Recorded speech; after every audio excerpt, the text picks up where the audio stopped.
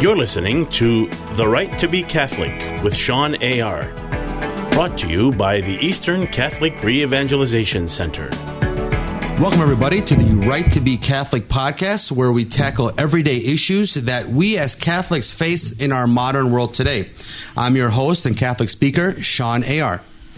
So today, our show will focus on the term toxic masculinity and how being truly masculine is good if we follow in the ways of the greatest masculine or man, Jesus Christ. In today's society, this can be looked at in a negative way. So today we're going to tackle this issue, and hopefully by the end of this podcast, you'll see masculinity is a good thing, and that the perfect example, again, of masculinity is Jesus Christ. So the Bible quote I want to talk about today is from 1 Kings 2, verses 1 through 3.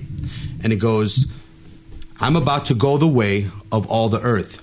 Be strong and show yourself a man, and keep charge of the Lord your God, that you may prosper in all that you do and wherever you turn." And this was actually King David speaking to Solomon, which I think is beautiful, a father teaching his son. So today in studio, we have two amazing gentlemen with us sharing today, because we are talking about toxic masculinity. So I thought it's fitting to have two gentlemen in the studio today. With me, I have a Sub-Deacon, Jeff Kassab. Thank you, Jeff, for joining us. Thank you for having me, Shawn. It's a pleasure being here. Thank you for coming. And we also have Pelar Esshaki with us. Hey, Pelar. I appreciate it, Shawn. Thank you very much. So, Pelar, earlier you and I were talking about toxic masculinity, and you were sharing a story with me about how it's affected you in your life. Yeah, I mean, one of the things we were talking about, I went to an all-boys school. Yeah, so did I. Yeah, right. So we went to all-boys schools. I have two brothers. I didn't have a whole lot of females in my everyday life all the time, especially like during the part of my life when I was really coming to my own, figuring out who I was. And so what that's done is, nobody's perfect, right? And so I look at my past and I look at things and I say, hey, I can look back at that time in my life, whether it be high school, early adulthood, and say, looking back at it now, man, that was some truly toxic masculinity stuff you were doing. But really, in a perfect sense, I look at that time in my life and I said, I had more fraternity and brotherhood and men that I can go to in my life that I just felt really strongly had my back. I had their back. I mean, it was really close bond. And it's almost, I don't think, necessarily fair that I have to, based on today's view of toxic masculinity, look back to those times and say, oh, that was a toxic part of my life. And so that kind of rubs me the wrong way a little bit.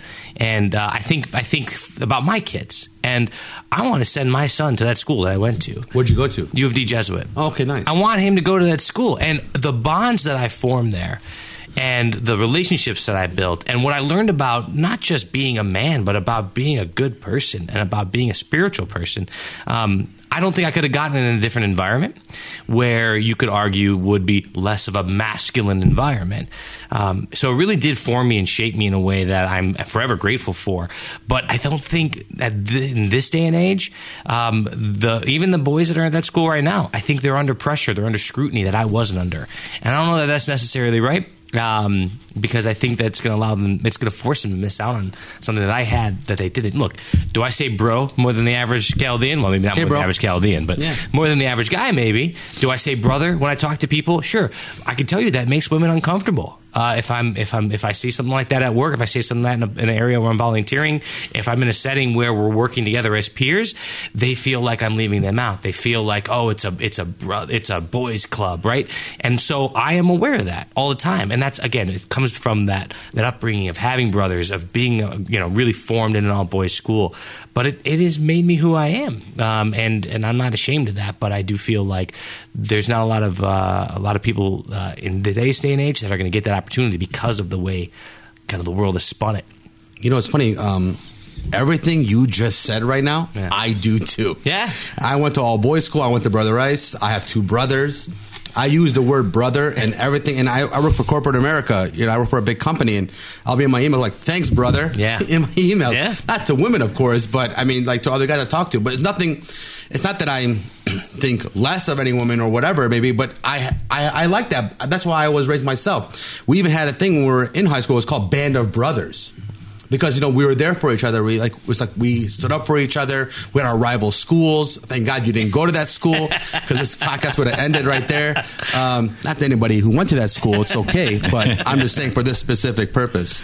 But yeah, that's wonderful. So I have a few topics I want to bring up to both of you guys, and of course, we'll talk about each one of them. The first thing I want to talk about is, what is toxic masculinity? Where did that term come from? Right? So toxic masculinity is something that it's really for the way I look at it is, toxic means, usually when you think of the word toxic, you're like, it's something bad. Poisonous. It's poisonous, right? It's no good for us. But I think the way the word is used here, the way that we should use it, it means it's something that's addictive. Right, it's something that we should get from other men, something that we learn from our fathers, something that we learn from our brothers, something that we learn from our priests, something that we learned from Jesus Christ. Whether we want to use the word or not, Jesus Christ had toxic masculinity. I mean, right. It's something that's addictive. That's something that I learned how to be a man. Most of us learned that from our fathers. Some of us didn't get a chance. You were saying earlier, your father was always working. My father was always working. The toxic men in my life were my uncles.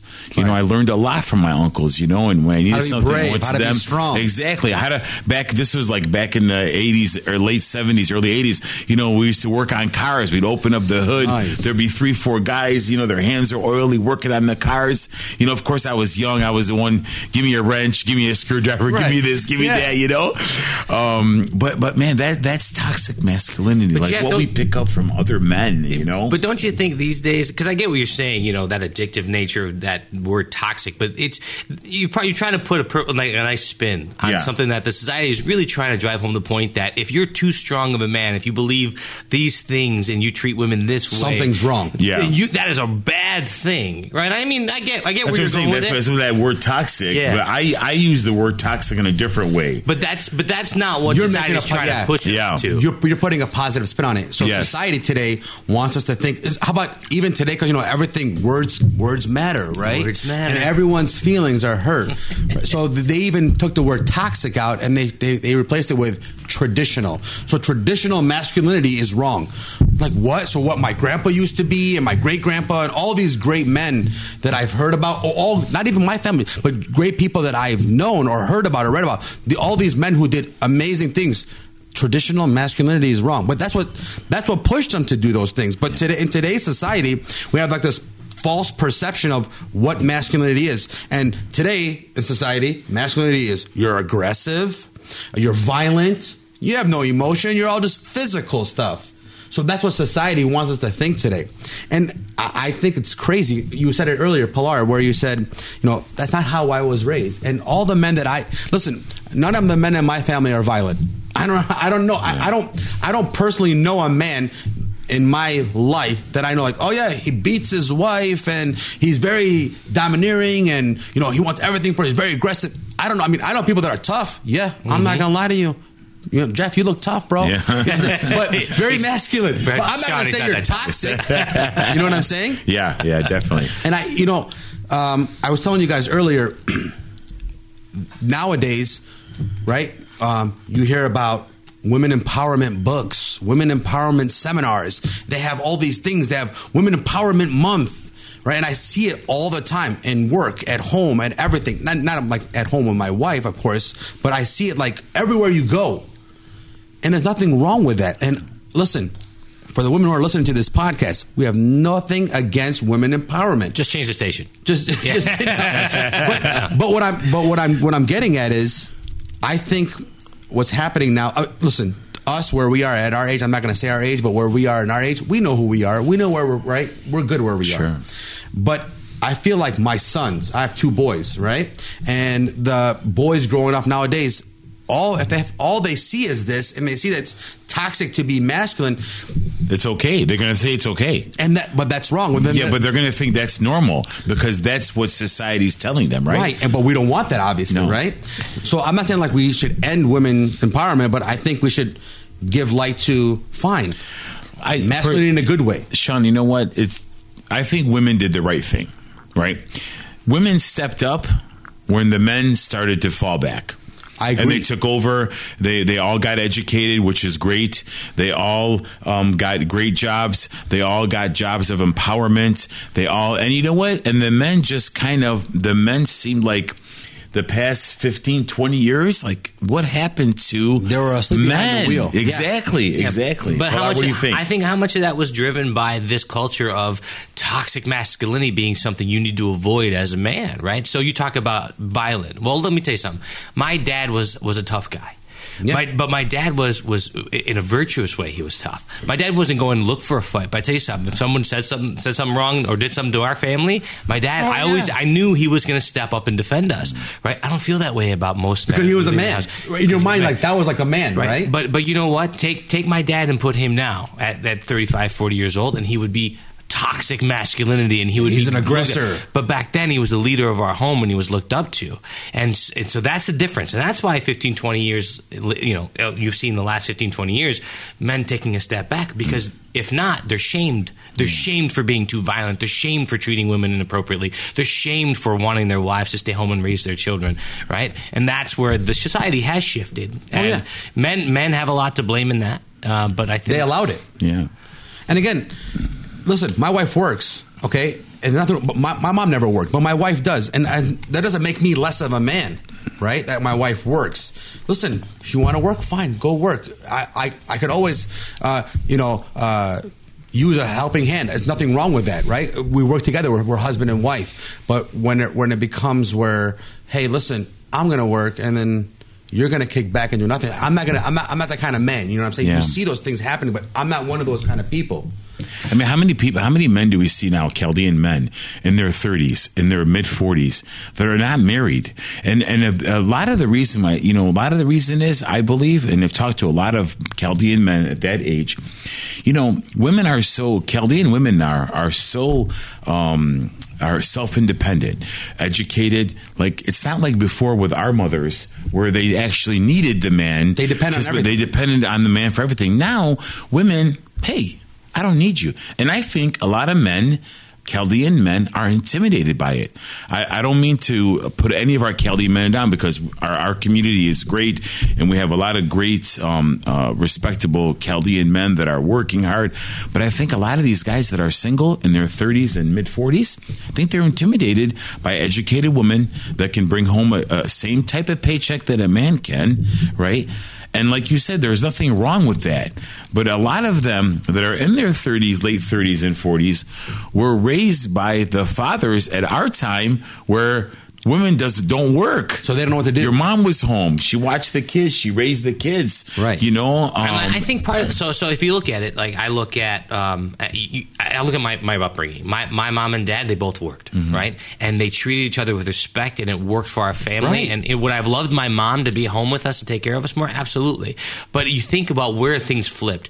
I think it went too far. I think if I was a young woman looking up at my mom who was completely dependent on my dad, where he could do anything that he wanted and she couldn't have any say in it because he brought home the paycheck, of course I'm going to grow up and say that's never going to be me. Right. And I think that's where a whole generation of women looked up and said, that's not going to be me. But that's because I think the men took it too far. The men didn't give the women the opportunity to be a big part of that home, even though they maybe weren't the ones bringing home the paycheck, right? And so if I'm a girl growing up in that era, yeah, of course I'm going to grow up and I'm going to get my education, and no man's ever going to do that to me. And now we've swung too far in the other direction, in my humble opinion. Yeah. So it's funny, we talked about husband and wives, right? And the equal opportunities they have, or the equal things that they do in the household together. And you talk about how you're part of a marriage class, Pelar? Laura and I are involved in marriage ministry. That's your wife, Laura? Laura, in the Chaldean diocese. Nice. So in today's society, we're just talking about how husband and wife, how there's no more lines that exist anymore.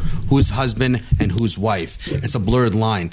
And we were talking about this earlier, how that causes strife or problems in a marriage? Yeah. You were talking about how you've seen examples of that. We mentor couples, engaged couples that'll come to us and they'll sit at our kitchen table and we'll talk. And one of the questions we ask, is, are you on the same page in terms of expectations for, hey, are you both going to work? Are you both going to work when you have children? How do you want to do those things?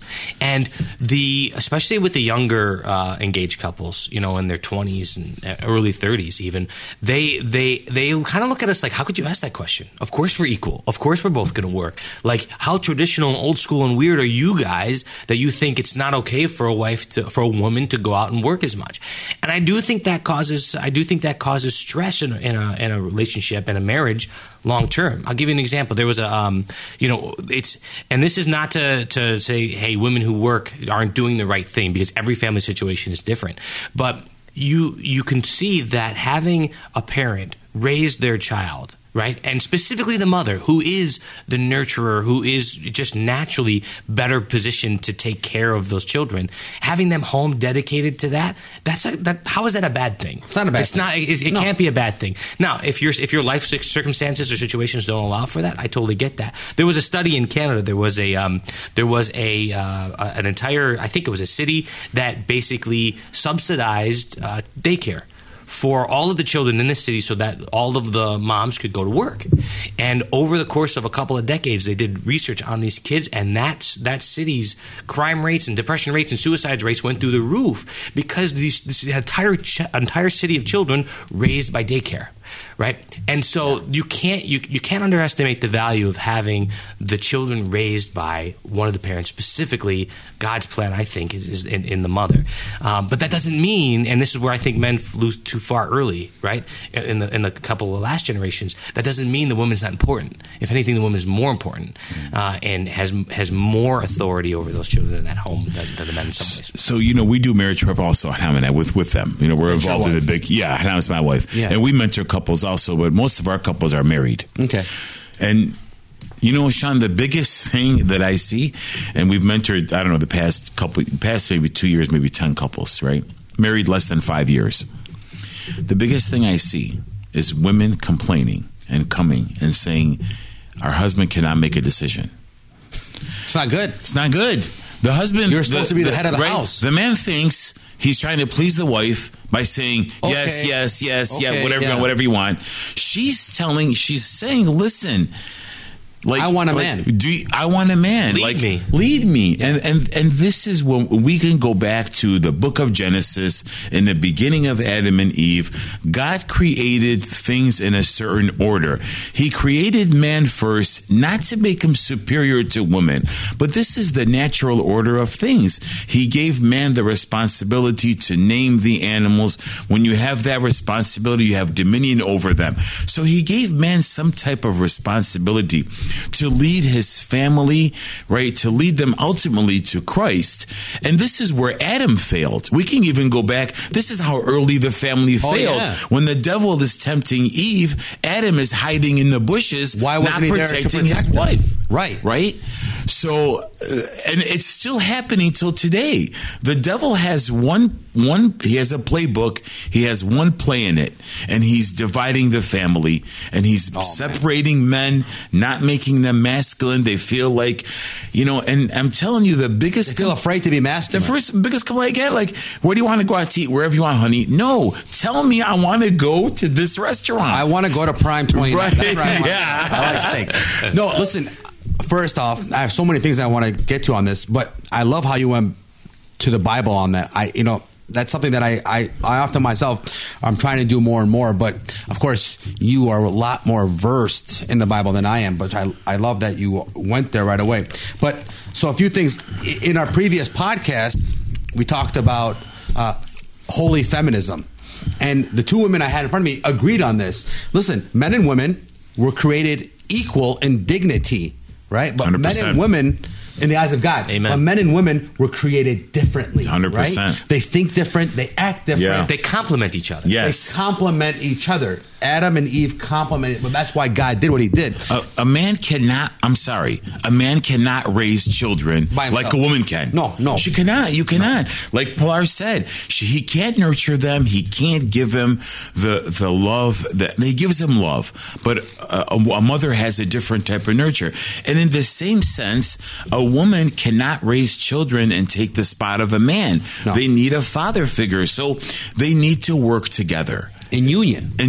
Listen, what I was going to say was one of the main reasons, not the only, but one of the main reasons why I fell in love and married my wife is because when her and I would talk about these things, she would say, I want you to be the man and I'm the woman. I'm like, great, this is the one. Because before I was like, people I would talk to, women I talked to, they'd be like, no, I don't need you. I'm like, all right, adios. Yeah. You know what I mean? But that's what made me fall in love with my wife. But so today in my household, the other day we're talking to my son and he's like, Baba, Mommy's my best friend. I'm like, hey man, what about me? Yeah. I'm your best friend too. Yeah. Remember, I love you too. But it's just that motherly love. Listen, myself, I was saying to you guys earlier, I was raised by my mother. I am the man I am today because a woman raised me. Mm-hmm. But then later on in my life, of course, I went to my father because I needed those things that only a man could provide. 100%. And so there were statistics done on those kind of things, how a lot of the issues in today's society, especially like in certain demographics or certain like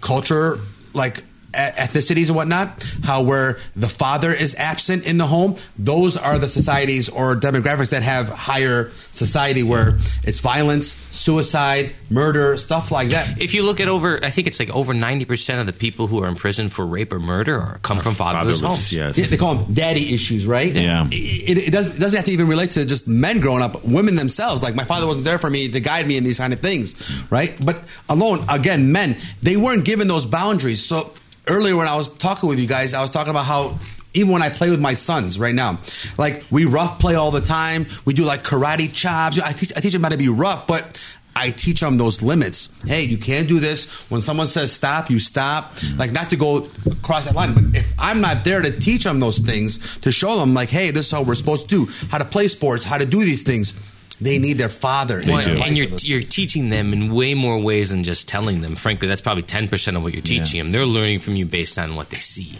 Right. I mean, like if you go to Pelar's house, he's got 9 kids. God bless them. God bless. I heard that earlier. Is that true? You have 9 kids? 9 kids. That is. So if you beat it's my not cousin. True, if it's not true, Jeff's just making stuff up on the podcast. My cousin has 8. So you beat him. I think I met your cousin. Yeah. You met him, yeah. So you go to his house and his wife Laura, we go all the time. Kids come up to you, they all hug you. It's beautiful. But Laura was telling us one day, like it was a Saturday. We were there on a Friday. Saturday, Pelar was taking Ben out, which is the oldest boy. He's got 3 boys, and they were taking out to golf. And the girls are like, "Hey, we want to go."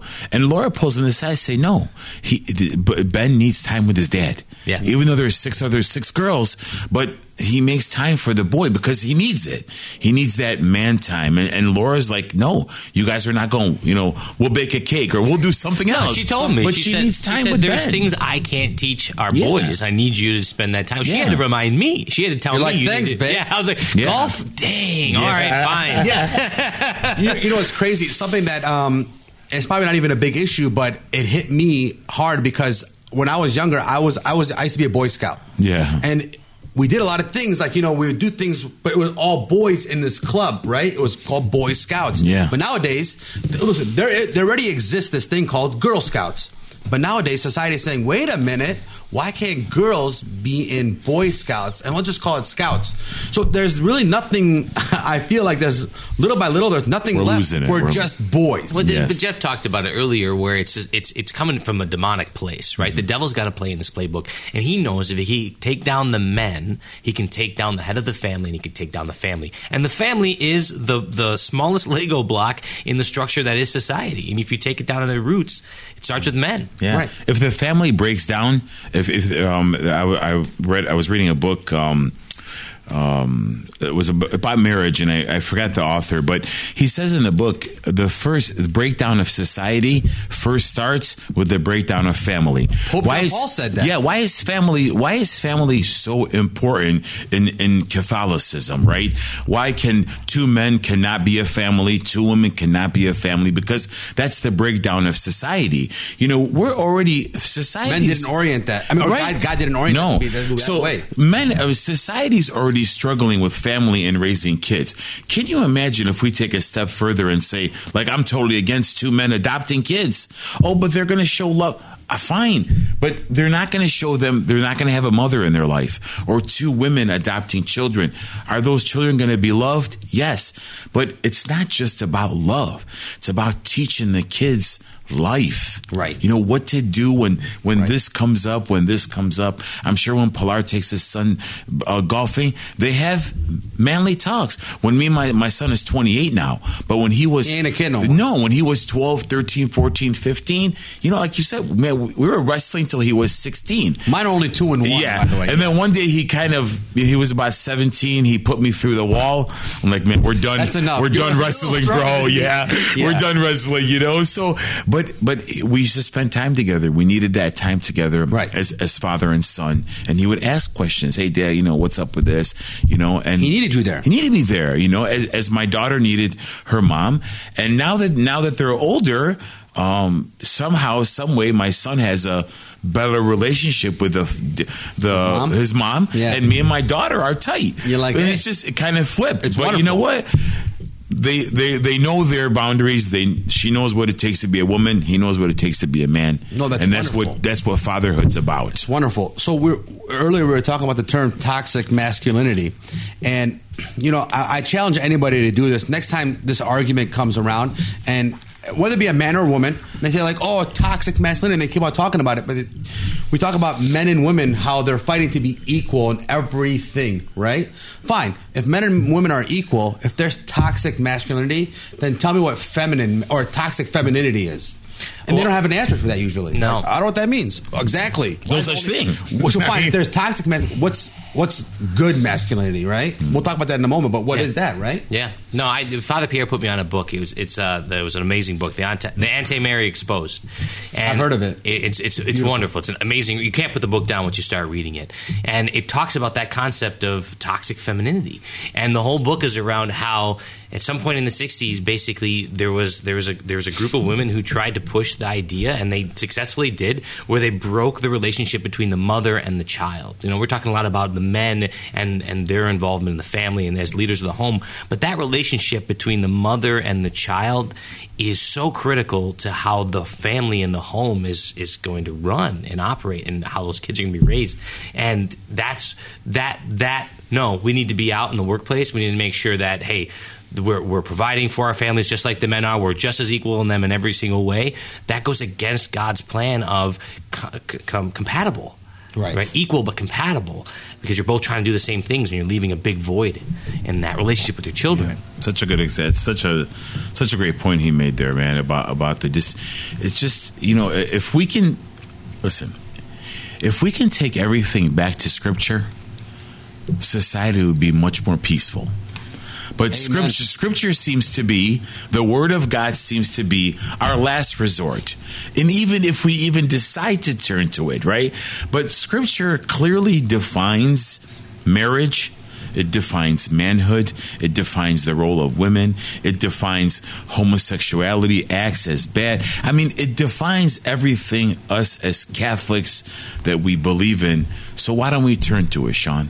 Why don't people turn to it? Because in today's society, Jeff, being Christian or Catholic is not good, and being anti-Catholic or Christian is the way to go. Yeah, I see it every day, and everywhere I go, and I tell people like, "Oh yeah, I'm a Catholic." Like, "Oh really?" Like that's a bad thing. Like nowadays, we become the rebels because we're Catholic. Yeah, not the opposite. Where back in the day, like everybody was this way, and like the bad people were rebels. Now we're the rebels. Yeah, now. Yeah. I think another thing, Jeff, though, that we're up against is the Bible and Scripture are intimidating to a lot of people these days. You Yeah. don't grow up, 100 years ago, that's what we had. You had the Bible. You wanted to read something, everybody had a Bible in their home. Yeah. There wasn't TV, there wasn't the phone, there wasn't anything else. And then people talked about the Bible, and you heard sermons on the Bible, Yeah. and you understood the Bible.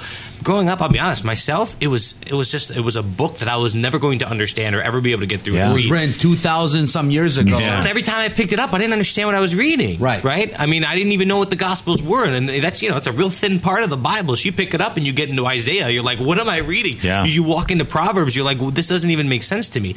Until you get to a point in your life, which not a lot of people are in today's society, where it does make sense. You do see it as the Word and the message and God Himself in that book, and we don't. The vast majority of people, that's why they don't go to it. It's too intimidating. It's too intimidating, yeah. But thank the Lord with technology nowadays, with the internet, with all these resources that help us understand the Bible, Or Bible much study better. with Jeff Kassab. or Bible studies with those Jeff are Kassab. fantastic. Yeah, I've heard they're good Do you too. have time and place, please? Thursday night, 7:00 ECRC. Right. No, listen, and we're talking about the Bible, and we're talking about all these wonderful things about being a man and Sure. being masculine.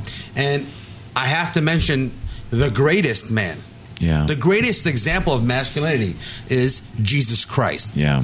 Right? And he showed his true masculinity so many times. But Yeah. it wasn't what today's society thinks of masculinity. It's what true masculinity was. Let me give you a few examples of how he showed this. So, first of all, Jesus Christ was a carpenter. Carpenters are tough men, right? He worked with wood and nails, and he broke things, he put things together, and he flipped tables around, right? All the carpenters listening right now are going to be like, yeah. Look, Jesus, everybody thinks of Jesus as kind of the flowing hair and the testosterone, right? But the guy if he was a carpenter, he had calluses on his hands. He had dirt under his fingernails, right? The guy worked. And he was raised by a carpenter, Joseph. Sure. Right? So another trait, he died for his bride, the church. Jesus Christ, so it showed he was a lover and a protector of the family, bride. Right? Of the bride. And that's what he expects us men to be, to die for our brides, right? To die for the people we love, to take care of. He taught the people, right? He showed he was wise, he had wisdom. He loved his mother. Now, nowadays we think to ourselves, oh, I can't be sensitive. That's not a man. But Jesus Christ loved his mother so much, right? I showed he was sensitive. The gospel says he wept. He wept. Jesus cried. If that's not sensitivity from a man, I don't know what is. Hold on. He took his first miracle at the wedding of Cana. Sure. Didn't come from his own. He said, his mom said to him, Mary said to him, no, you're going to do this. And he said, fine, woman, because you said so, I'll do it. Yeah. I came from Jesus Christ said okay to his mother, right? Yeah. So I showed he loved his mother. He was sensitive. But he was also strong. He fought for what he believed. Yeah. When he went into the temple and he saw everyone doing what they were doing, he didn't like that because he said, my Father's house is a house of prayer, right? And he turned the money tables over. It showed he was a fighter. He stood up for what he believes. Sure. Even when he was contemplating everything in the Garden of Gethsemane, where he talked about, like, Father, take this cup from me, but if it's your will, let it be done. It showed he was courageous. He didn't cower in the face of adversity. So all these things that he showed us as a man to be men, right? Yeah. Well, and the other thing he shows us too, Shawn, you touched on it, is Lord, let it be done according to your will, right? If it's your will, let it be done. He was submissive to God, right? So while he was the leader of the church and died for his bride, he also was submissive to God. And I think as men, that's what we're called to be. Yeah. We're called to be the leader of our homes, but we're also submissive. Yeah. Like he showed. That's beautifully said. That's pure masculinity. Masculinity. He came. I like the word pure masculinity. Yeah. I like that. He came. The reason, his purpose, we all know he came to die for us. But he asked many times, what is his purpose here? What is the purpose of Jesus? And he says in John chapter 6, I've come to do the will of the Father. That's the reason why he came, right? That's true masculinity. But my favorite verse, and I mean, every time I read a Bible verse, I say this is my favorite, right? But this here, right, all of them. Yeah. But this here defines manhood, right? When he was scourged, Pilate brought him out. He brought him out to the people, right? And he said to him, and Jesus came out wearing the crown of thorns and the purple robe. Pilate said to them, here is the man. Now, little did Pilate know what man he was referring to. Some translations say, behold the man. This is the man of all men, right? Pilate had no clue what he was saying. That one. Yes. That was a good one. Yeah, here is the man. Here is the man that came to do the will of the Father, that died for his bride, that died for you, and that's true masculinity. And look, as men, that's our role model. You said it. Behold the man. That is the man that we all as men need to be looking up to and say, how can we be more like Jesus Christ? How can we die for our bride? Yeah. Right? How can we be submissive to the Father? Yeah. And we were talking about women. I think that's what the Mother Mary represents for women. Yeah. Right? The most beautiful nurturer. I mean, if you look at the Mother Mary, what more beautiful picture if you're a woman that you could look up to and say, this is what I was truly made by God to be. You mentioned the word, he was submissive to God, right? So in our previous podcast, we were talking about holy femininity, right?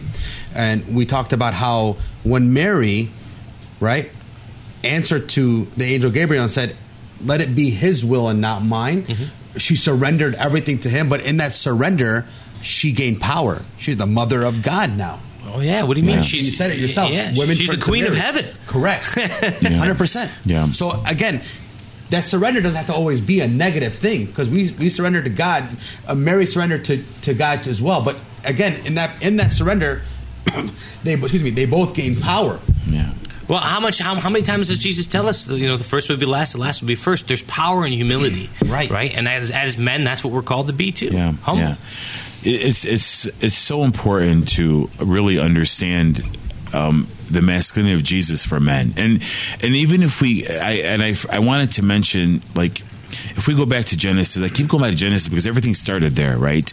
And in Genesis 2:27, he says there, God says, a man shall leave his father and mother and cling to his wife and become one. It doesn't say anything about the wife yet, right? It's all about the man. The man takes the wife, they cling together. There's a Hebrew word in there, the word cling, like literally means like her getting on your back, and the two become one. You can't even see her. You guys are one flesh, right? So it's so important for us to really understand what manhood is in Scripture from the beginning, and from what Jesus defines what manhood is. He died on the cross. I ask people at Marriage Prep all the time, how much does Jesus Christ love his bride? Everybody looks around. He loved her a lot. He died for her. Right, he died for his bride. Your bride? I asked him that. Will you look at your wife or your fiance right now, and if you don't tell her that you will die for her or she will die for you, you guys are not ready to get married. And dying is a daily thing, Shawn. I come home, Shawn, Pelar comes home, you come home every day. We die to our family so they can live.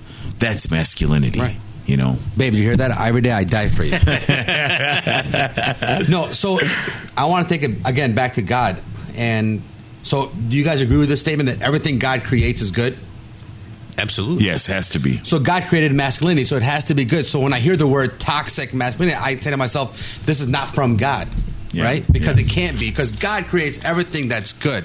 Now, true, evil comes into the world, and he allows certain things, but he doesn't create evil things. And God created man. God created masculinity in him. That's what he wanted him to do. Well, men can do evil things. Correct. And what I think people have done is they've taken the evil things men have done, they've tied it to certain traits of masculinity and said the evil is in the masculinity, and that's not true. No. But it's a perversion of what God's plan was. And there's many positive masculine traits that we can look to as men. For example, showing love, never being abusive, right? Being a protector, being the head of the house. We talked about that earlier, how important it is to be the head of the household. Valor, right? You have to have... So I think about men back in the days storming the beach of Normandy. Mm-hmm. And I say to myself, if they didn't have that in them to be like that masculinity, they would never storm the beach like that. And who knows how the world would have turned out? Yeah, we might not be sitting here. We might be speaking German. Yeah. I always talk about like men back in the day versus men today. Like I look at my grandpas. One I met, one I never. But when I heard all these beautiful stories about him, and when I saw he's a man. But man, they were men. They were men. Shawn, you had 16-year-olds pretending to be 18 so they could go storm the beach in Normandy. Yeah. Oh yeah, exactly. That's a different world than we live in now. Oh, 100%. With guys walking around with man buns and manicures. Yeah, Shawn, and protesting not to go to war. The phrase I use this all the time in our Genesis men's group. The phrase, I got your back. Do you know where this originated from? No. The Roman army was the most powerful army ever. Sure, and they were for a reason, right? So with this phrase, I got your back, is a serious phrase. When you tell your brother or your buddy, or I tell Pelar, he calls me for something, I got your back, this is serious. 5,000 army Romans would line up when they were going into battle. They would wear 200 pounds of armor only in the front. They would cover their head, their chest their plate, legs, and everything. Their back would be exposed, not bare. Yeah. Why? Because the line behind them, the guy had his back. The soldier behind him had his back. Wow, that's so amazing. Now we say, when does this line end? How about the guys at the last, their back is exposed? These guys would turn around, face the other way, and protect their back, so nobody's back was ever exposed. The phrase, the phrase, when you tell somebody back 2,000 years ago during the Roman time, this was serious. When you tell a man, I got your back, this is serious business. It means I protect you. I don't care who comes after you. But that's how the Roman army was so successful. And you see how you can take something so powerful like that and say, well, men, if you act like that way with other men, that's toxic masculinity. And easily, just like that, with one cultural shift, you can destroy something so powerful and so strong that it's the backbone of men and our whole society and whole family for thousands and thousands of years. And in one generation, we've smoked it based on 100%. Just one pivot in the culture. And I blame men for it. 100%. Yeah. 100%. You can't blame anybody else. No, they're allowing this to happen. Yeah. Like, where were you? Okay, the term you guys use in the Genesis. Am I my brother's keeper? No, not just man up. Oh, man up. Hey, yeah. Man up. Right? We all need to man up. Yeah. Right. And it's a lot of men take that negatively. We don't mean like man up, oh, you're effeminate. No. Be a man. Be the true man that God created you to be. Take control 100%. Of your family. You know, we need to take our family back from society that slowly the secular world is pulling the value of families. Us men, we need to take it back, Shawn. Listen, this is one of the main reasons why my 2-year-old is going to be 3 this year, why I did everything I could in my power to make sure that he went to Catholic school. Mm-hmm. Not because, I think it's cool to go. I do think it's cool to go to Catholic school. I went to Catholic school all my life, right? But there's something in that kind of education and having that morality that I want him to have and not be exposed to the world the way it is today. And when we were growing up, this wasn't as bad. But imagine today what he's going to be taught if it's not in a Catholic society, right? Yeah. In a Catholic school. So, and even nowadays, you got to be careful what Catholic school nowadays. Also, well, thank God I'm not in Catholic school, but thank God, it's a good thing, right? Yeah, for sure. I've only heard good things about it. So the last thing I want to touch on, we're talking about scripture and all that, but there was even a study that was done. I want to say it was in Switzerland in the late 90s, where they did a study on when the man of the house attends church versus when the woman, like, the mother, or vice versa, right? And the results that they found were astonishing, right? So it goes, this is what the study came up with, the conclusion, and this is only a part of it, of course. It says, if both father and mother attend church regularly, right, 33% of their children will attend on a regular basis. They'll actually stay Catholic. Right. Yeah. Or just attend church, right? And then 41% of them will attend, but not as regular, right? Versus only 1/4 of their children will end up not practicing at all. And if the father is irregular in his practices of going to church and the mother is like devoted to going, right? Only 3% of their children. So it drops from 33 to 3. Right. Wow. Percent. Yeah. So, and it goes on and on about more statistics about that. But at the conclusion of everything is, when the father, the head of the household, goes to church, the children are more prone to follow their father's lead and go to church. Now, I'm not saying moms, if you go to church, it's a bad, it's a great thing. Continue doing it. Continue with doing what you're doing. But I'm just saying, off this study alone, they showed this, that when the father goes, the children are more prone to follow the father's lead. Something sticks out of my mind. Father John Ricardo, I always turn back to him. One of the reasons he became a priest, his dad was CEO of Chrysler back in the 70s. Oh, wow. Okay. His dad, very wealthy, very successful. Yeah.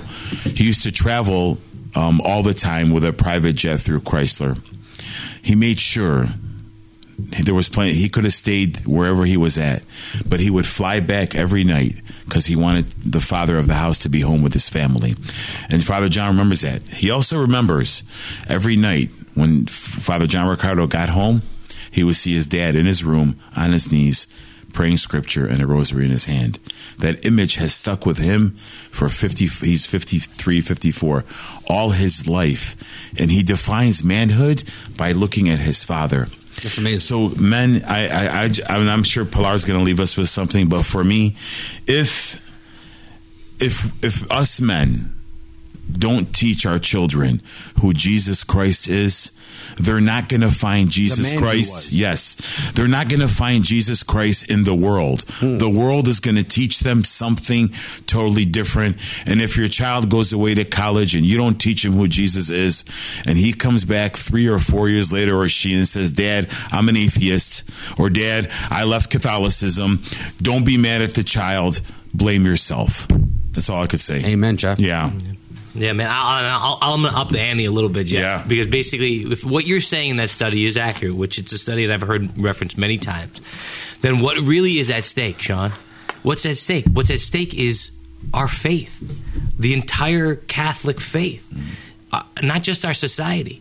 And so as men, the men listening to this podcast, the three of us sitting around this table, it is completely incumbent upon us to make sure we are the leaders of the faith in our home.